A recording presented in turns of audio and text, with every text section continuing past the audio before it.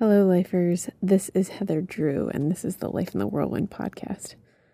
Happy New Year, my friends.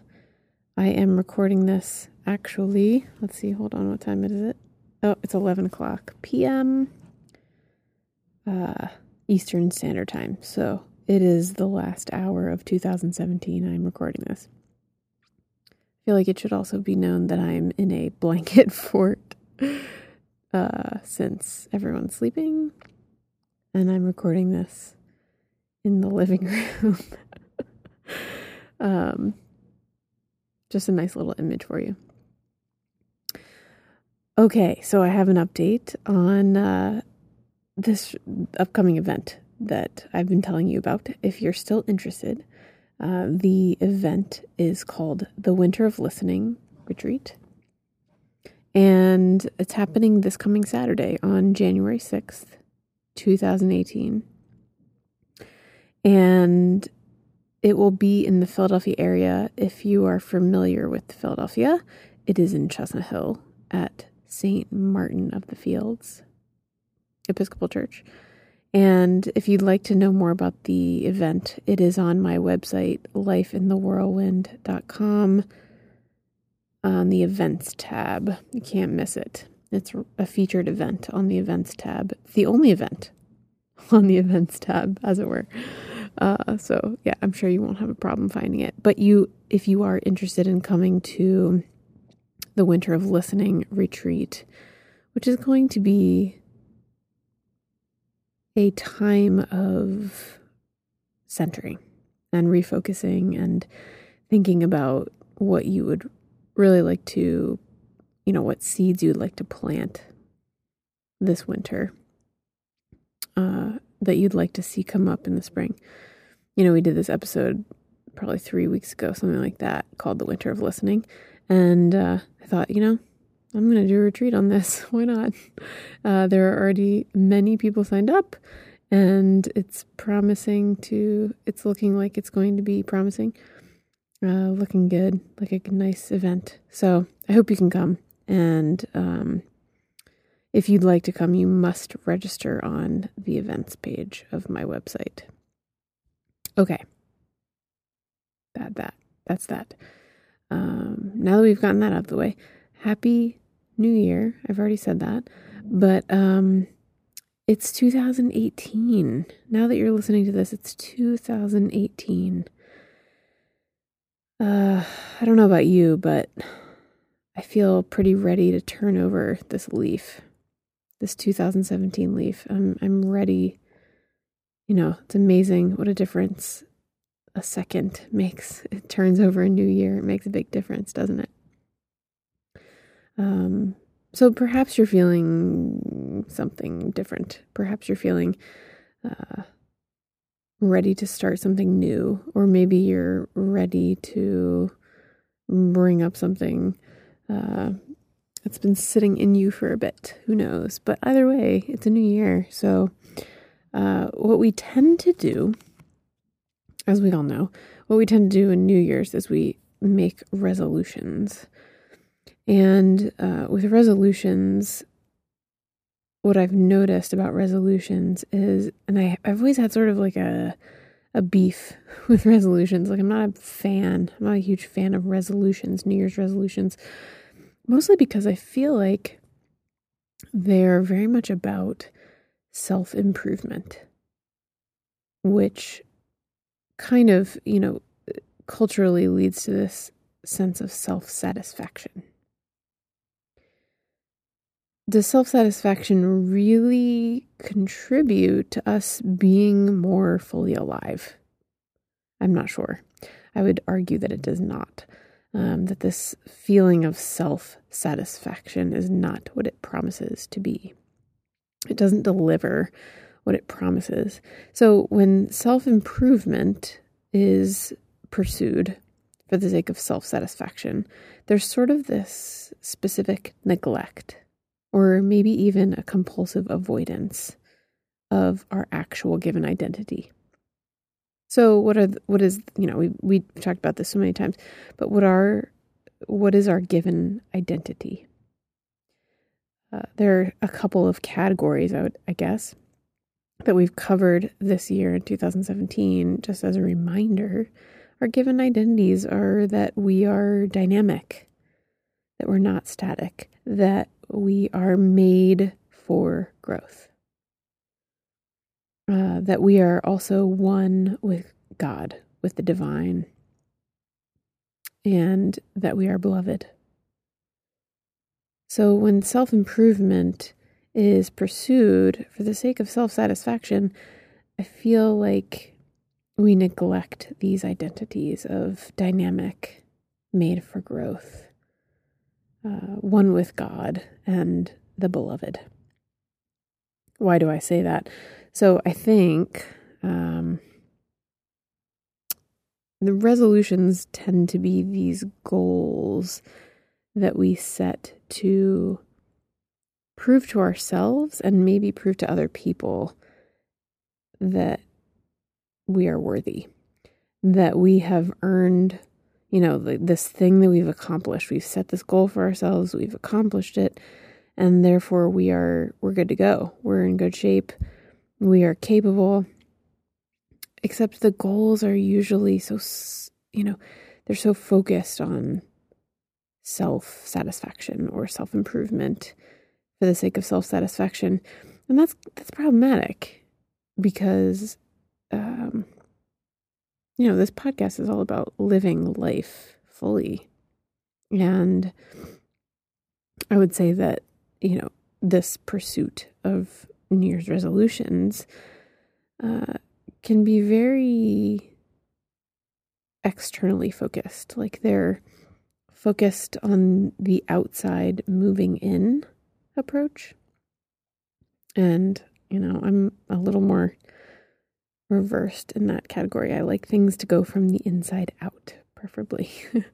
I feel like they are more authentic. I feel like, behaviorism only has specific roles and we change our behavior. How much does it really change who we are if we're just setting resolutions or goals for ourselves that are about self-improvement for the sake of self-satisfaction or earning our worth? This is a very outside to in approach that doesn't really accomplish much. So I always like a good metaphor, right? Don't I? So I thought about this earlier today.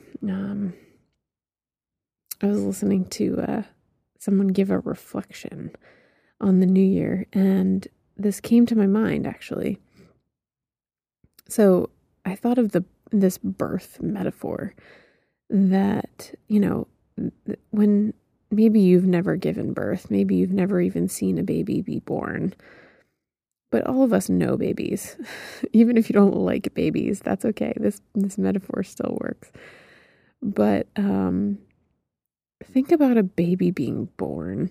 When a baby is born, the mother is in labor, the mother gives birth, and it's not like the baby's born and the parents are like, let's see, is this baby worthy of my love?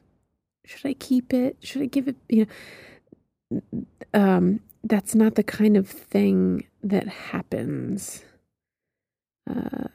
in the moment of birth. There's this intrinsic value that a baby has, right?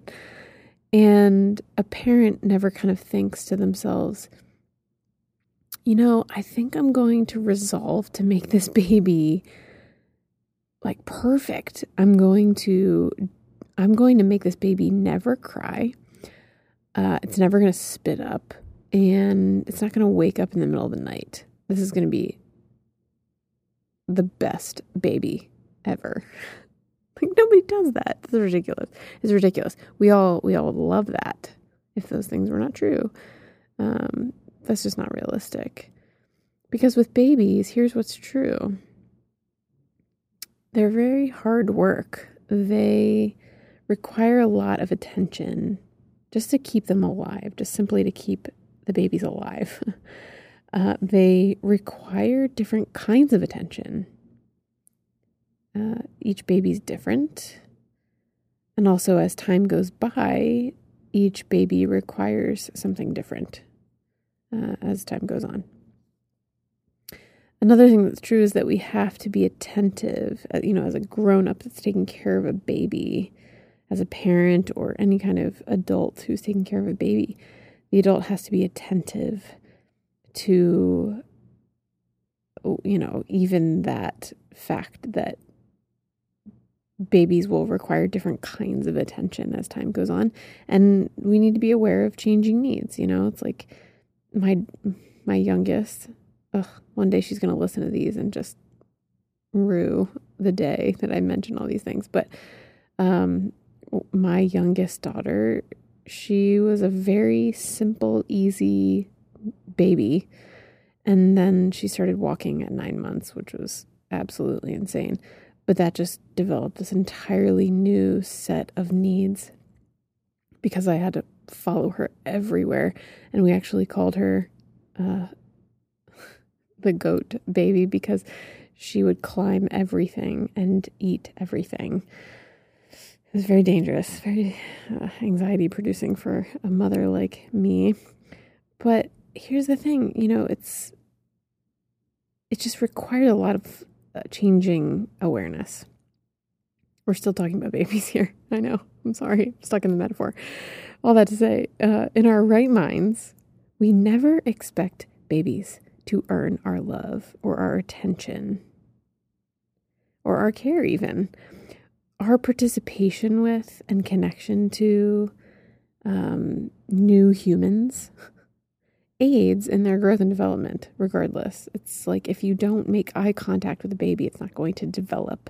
If you don't give it food and milk and love and touch, this child is not going to develop. It's just not. So what does this have to do with New Year's resolutions? Fair question. Whoever they are, they say a lot about, people say a lot about New Year's resolutions sort of being this like opportunity, right? But really what happens, I do actually think New Year's resolutions are an opportunity, but it's not an opportunity for self-satisfaction in the name of self-improvement or self-improvement in the name of self-satisfaction. It's an opportunity to see actually what we expect from ourselves and what we want. So if you've thought about setting a New Year's resolution, maybe you have, decided that you're going to do something for a little bit of time, or you're not going to do something for this new year for a little bit. And just think about what that is if you have. And if you have, just notice what it happens to tell you about yourself, perhaps. Also, notice what it tells you that you might expect from yourself. Here's the thing. I think that classic New Year's resolutions are made out of a spirit of inadequacy. Or maybe even arrogance or narcissism, for that matter. But what it does, when these resolutions, these goals that we set for the new year, are made out of a spirit of inadequacy or arrogance or narcissism, it depletes our vitality, our aliveness. Because it says that we are only allowed to be noticed if we are amazing and if we have earned it and if we're fresh and new like the new year. So maybe you don't buy this. Maybe you're past this. I hope that's the case. I'll be honest. I'm feeling a little specific tonight about this, but I think that this is just small for us. Like, this isn't really living, this kind of measuring ourselves according to goals that we set and whether or not we accomplish them in our own timelines. here's why I say this. So I heard this quote yesterday. I was reading something and I read this somewhere. And this is a sort of a paraphrase, so that's why I'm not telling you who said this, because it's sort of a paraphrase. This person said, maturity is not measured in how well behaved we are. It's measured in how often we show up, respond to instead of run from hard things, and how we build trust with ourselves and others.